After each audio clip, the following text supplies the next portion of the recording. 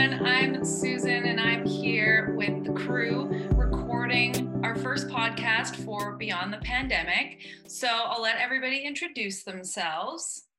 Hi, I'm Carly. Hi, I'm Katie. I'm Maria. I'm Kashika. Okay, so I'm going to kick things off by saying that all of us were affected by the pandemic in a lot of different ways. So let's open up the floor. Carly, why don't you start by talking about your blog a little bit? Okay, my blog is about sort of COVID and its connection with romantic relationships and how a lot of people, there is this trend of everybody's at home, bored out of their mind, so why not like swipe through Tinder? And Tinder released this new feature that was previously like a premium, you had to pay for it feature, which is that you could change your location to anywhere in the world. They made that free, so people could match with anyone, and people started like entering relationships without ever having met in person because of the pandemic and border closures and complete lockdowns, and they fell in love completely online without having met, and then eventually they meet in person, and sometimes it's a success story, sometimes not so much. So it was basically a piece on how online dating and dating at large has been changed by COVID. Okay. And what inspired you to write that blog post? I have been in an international long-distance relationship for a while now, but that predates COVID. I did not meet my boyfriend the way that these people met. We met in person, lived in the same place for a while, and then moved to different locations. And we were apart for about 10 months during COVID. It was really difficult. But then in December of 2020, I moved to Toronto, and now we've been living together ever since. So it's really great. I have a question for you. So when you were talking to your boyfriend online during this 10 months that you were apart and doing lockdowns and everything, were you putting makeup on, or you were just on your jammies talking to him as if you were at the same place? I don't know. It depended on the day, depended on how I was feeling. I was definitely struggling with depression, as everyone has been during COVID. I'd be eager to hear about your blog and how you wrote about anxiety relief during COVID. Sometimes if we had, a specific like planned online Zoom date, I would put makeup on, but really minimal makeup. But then if we were just, a random phone call here and there, a random FaceTime here and there, we'd been together for a while. We were comfortable. I didn't feel the need to put makeup on. Okay.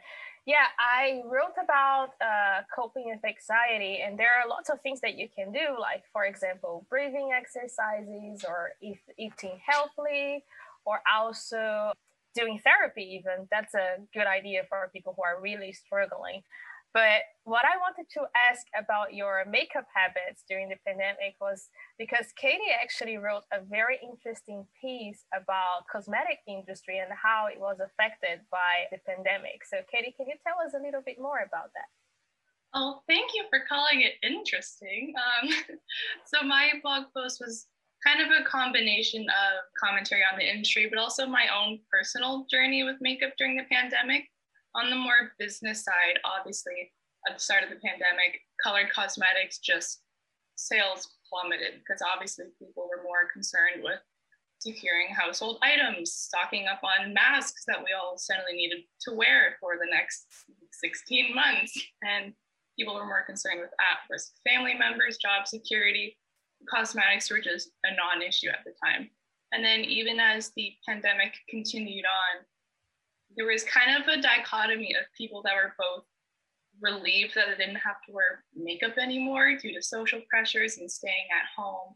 Then there were some people that also kind of thought it feigned a sense of normalcy to wake up, throw on some makeup for their working from home routine, and it helped separate their work day versus their personal day, even though they were all staying at home during the same time.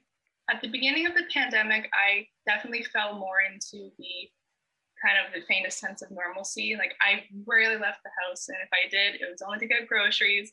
So I made those days a whole event. I would do my hair, throw on some makeup, and it did kind of give me a sense of everything's fine, everything's normal.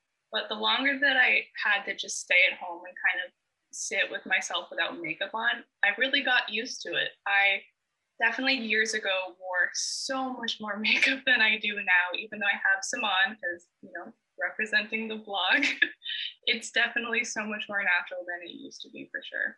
Awesome. I like how all of our blogs, they tie together, right? Because Carly wrote about relationships, and if you are on a long distance relationship, you get anxious. You need ways to relieve your anxiety. Sometimes putting makeup on makes you feel better. But there's another way of releasing anxiety as well, which is doing something that you enjoy. And Susan, for example, enjoys reading. So Susan, if you can tell a little bit more about your blog post for us as well.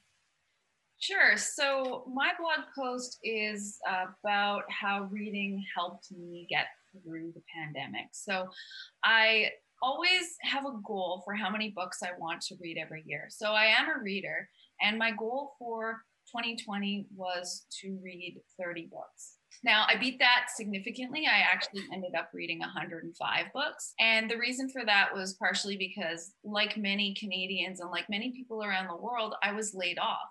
So I had a lot of free time. As a result, I ended up doing two things. So I started working out and I started reading more. And I was able to do both at the same time because I was listening to audiobooks. So something that I say in my blog is that, there are some purists out there who think that audiobooks aren't really reading. And I'm here to say that that's not true. If you listen to an audiobook, you are reading. I disagree. Sure, go ahead. I think that purists, maybe like you, Carly, may not think that, you're getting the same experience, but to be completely honest, sometimes you're getting an even better experience. So one of my top 7 books was A Very Punchable Face by Colin Jost.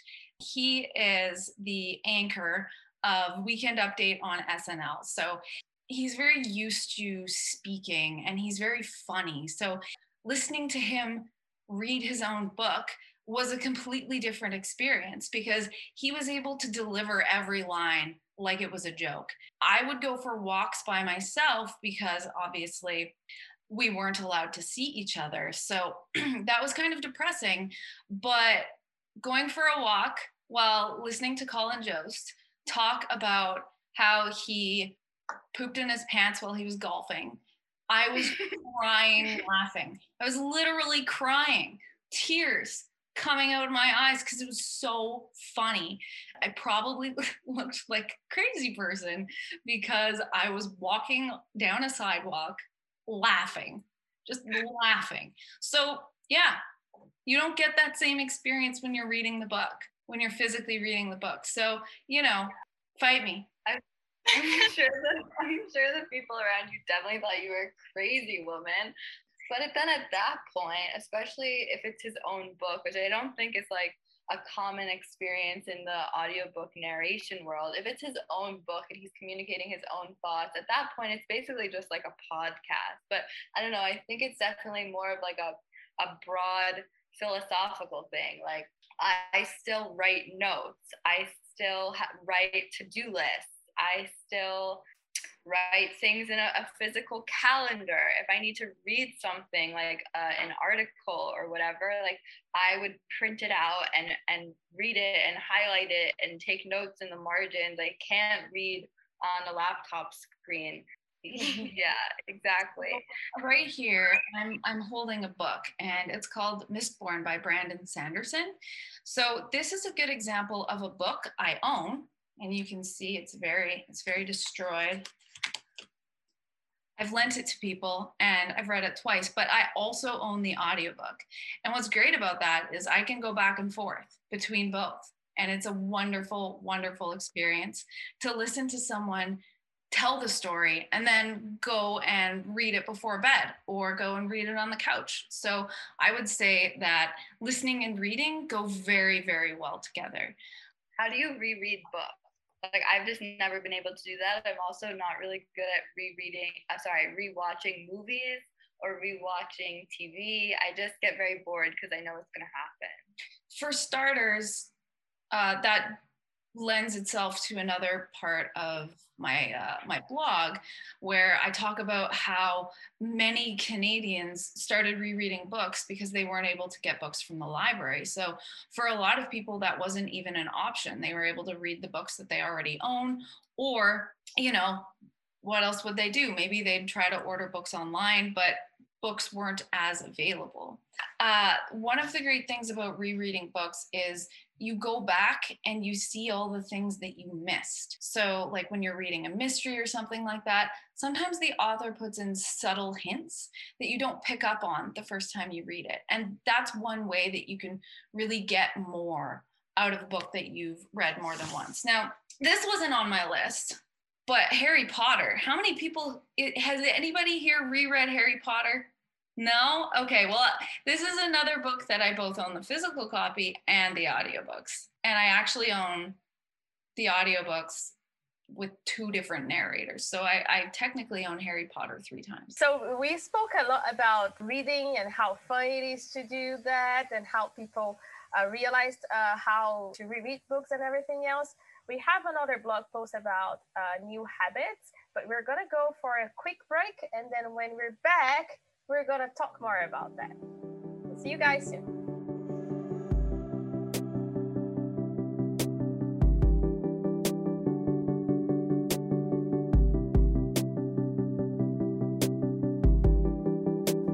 Hi everyone, welcome back from the break. So we just had a pretty lively discussion about audiobooks versus hard copy and how you're supposed to read books. I'd actually be really interested in hearing Kashika's take on this, because in her blog post 5 hobbies that she picked up during the pandemic, she actually talked about that reading was one of them. So Kash, if you had anything to say about that or anything about the rest of your blog, I'd be really interested. Yeah, so I was always an avid reader growing up, but then I kind of stopped when like high school and university started because like studies took over. But then during the pandemic, I found myself being really bored because there was not much to do. So I started to pick up reading again. And personally, I don't really listen to audiobooks. I have nothing against it, but it's just not, I haven't tried it out, to be fair. I haven't given it a shot. But I was always against, you know, like Kindles or Kobos, like the digital e-readers. I was like, oh no, I don't want that. Like I want like a hard copy. I want to go through the pages. I want to be able to go through it and like feel my progress throughout it. But then I gave it a shot. My brother gave me an e-reader and I actually really like it because you can change like the setting of the screen so you can read like in bed and it doesn't hurt your eyes. So I actually like that, and it shows you like the progress at the bottom. There's like a line showing you like how much you've read. So that's my take. I like those two, like a physical or an e-reader. But yeah, some of my other hobbies I picked up was podcasting with my sister. Shout out the Ambiguous Podcast. So we started that just as 2 sisters who are like Indo-Canadian, sharing our perspective on different things going on, like whether it be pop culture, politics, things we're loving. I also picked up journaling. So back to Carly's point about writing things down, I really found that writing helped me with my anxiety, tied in with Maria. It really helped my mental health for sure. I felt like a weight lifted off my shoulders. So it's been really good, and I like challenged myself to write at least something every day. So I just, you know, some people like confide in other people, which I totally understand. Like I do that too, but sometimes you just want to like write things out on paper and like go back and look at it, see your progress of like how you've been doing throughout the year. I've also been baking a lot. Shout out the Bahel Bites on Instagram. I'm following.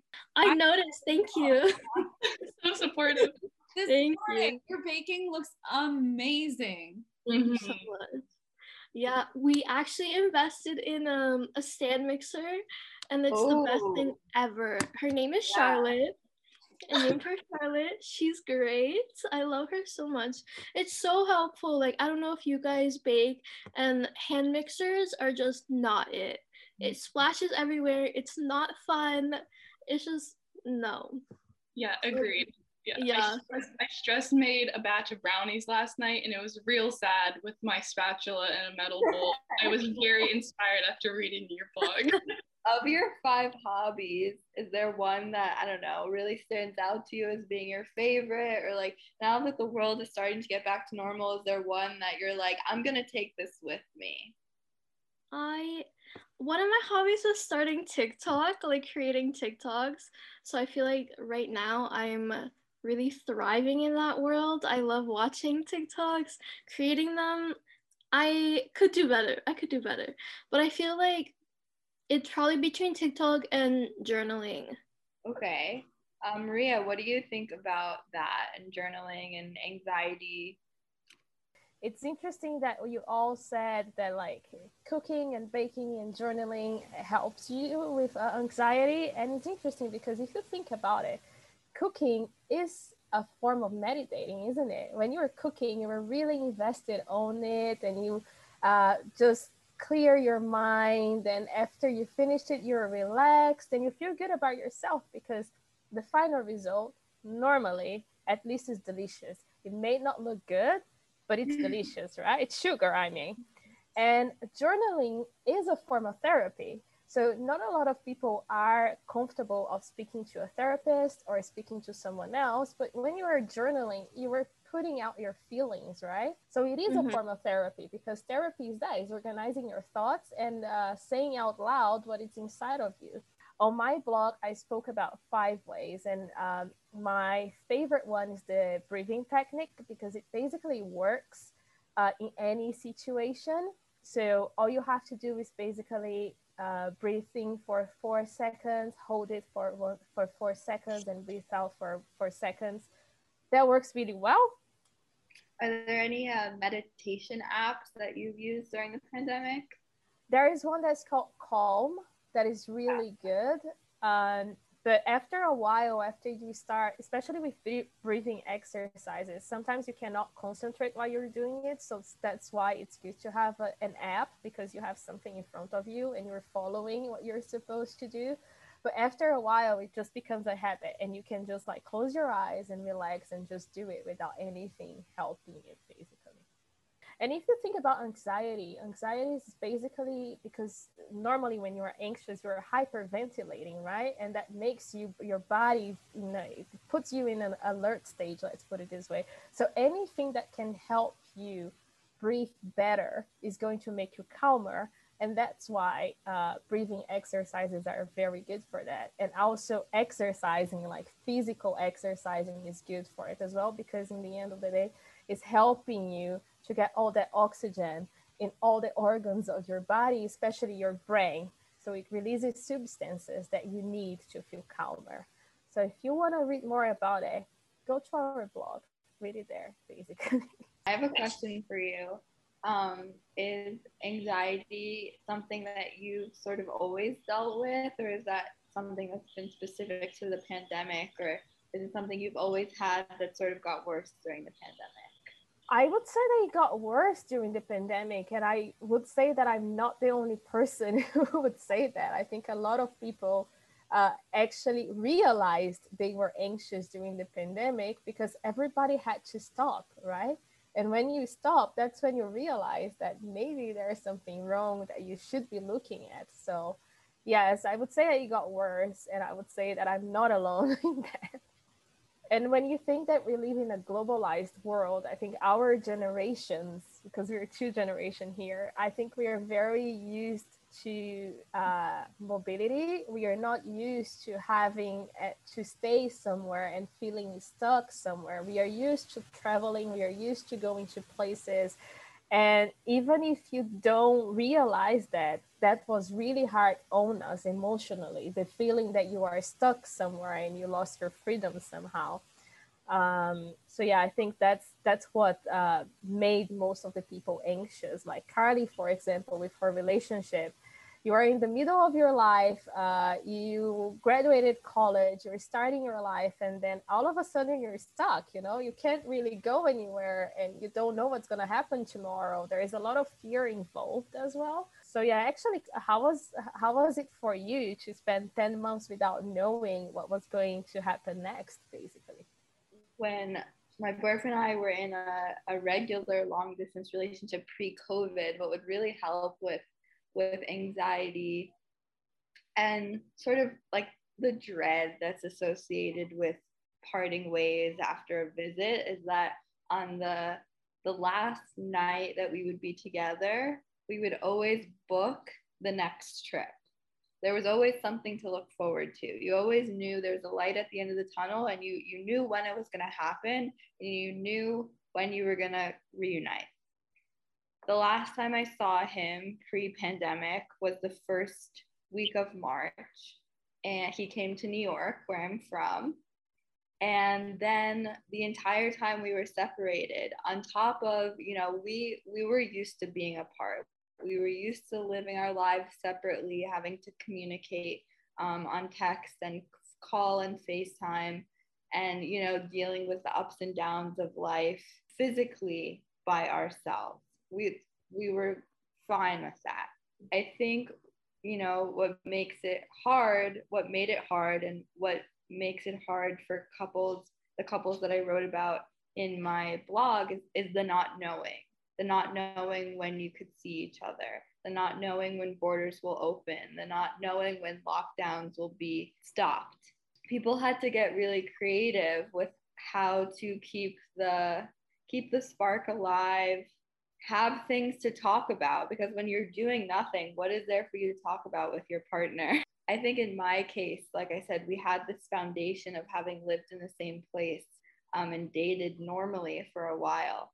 So it's really interesting to me to think about, how do you create that foundation completely online? Is it the same? Is it different? Is it in some ways deeper because the physical element is like completely off the table? It's not even an option for you to explore. So you're forced to really develop great communication skills. Well, when you were talking about being really creative, that actually made me think about Katie's blog. So she talks a lot about makeup, and it also kind of brings it back to Kashika's blog when she talks about TikTok. So those two things go really well together. I think that a lot of people started watching TikToks of how to do better makeup. So what other connections are there to makeup and the pandemic, Katie? Well, I think that the pandemic kind of unintentionally started this really big emphasis on natural beauty, because, I mean, simply the logistics side of things, half your face is covered by a mask. So that some people kind of have the idea of, oh, well, then I'll just put mascara on, or some people say, I won't bother at all. I think consumers were unintentionally shifting their needs to desire more natural products, and that kind of forced makeup companies to kind of cater to what people wanted. For example, in my blog, I mentioned Fenty Beauty has a new skin tint, when prior to the pandemic, their biggest product was a completely matte full coverage foundation. Especially brands like Glossier or Tower 28 or Kosas Cosmetics that I also mentioned. Before the pandemic, people kind of already associated them with natural beauty or sheer coverage. And for some people, that was simply not what they were interested in. But for a lot of companies during the pandemic, they found themselves in an interesting position where suddenly their products that they already had available were suddenly mainstream. So for a lot of companies, they were forced to kind of completely shift their ethos to meet this more natural beauty standard that was set when that really wasn't there before. I remember actually telling my childhood best friend what my blog was about, and I was saying how I changed my makeup habits, and in only the way that a best friend can, she was like, yeah, you used to wear a lot of makeup. It's been really weird to like really prefer seeing, you know, my natural face, what I look like. So that's been a positive change. I think it would be interesting just right now to take a poll, like how many of us are wearing makeup. That would be. I'm not. I'm not. Zooms into my screen to look. I am. I am wearing makeup and the Zoom filter. The Zoom filter. Oh, yeah. Oh yeah, the Zoom filter. Oh yeah, I perpetually use the Zoom filter. Just to make a what's shameless plug, if we want to talk about other, lessons learned to come from the pandemic, despite how challenging and sort of unorthodox the couples that I wrote about are in my blog post of how their relationships came to be, I also shared some reflections that they've shared online and lessons that I think we as a society, now that the world is opening up and dating can return to normal, some lessons that we can take as we re-enter the dating world. So go check out my blog post and read more about it. Will do. Will do. Well, this has been a really good discussion, everybody. It was really interesting to see how all of our blogs are kind of intertwined and how they're all related somewhat. And one thing that I'd like to say is that none of us have actually met in person. So despite the pandemic being, a really negative thing in a lot of ways, in some ways it's been positive. And that's how you make relationships online. We've all become such good friends. All right, well, this has been Beyond the Pandemic. Thanks for listening, everybody.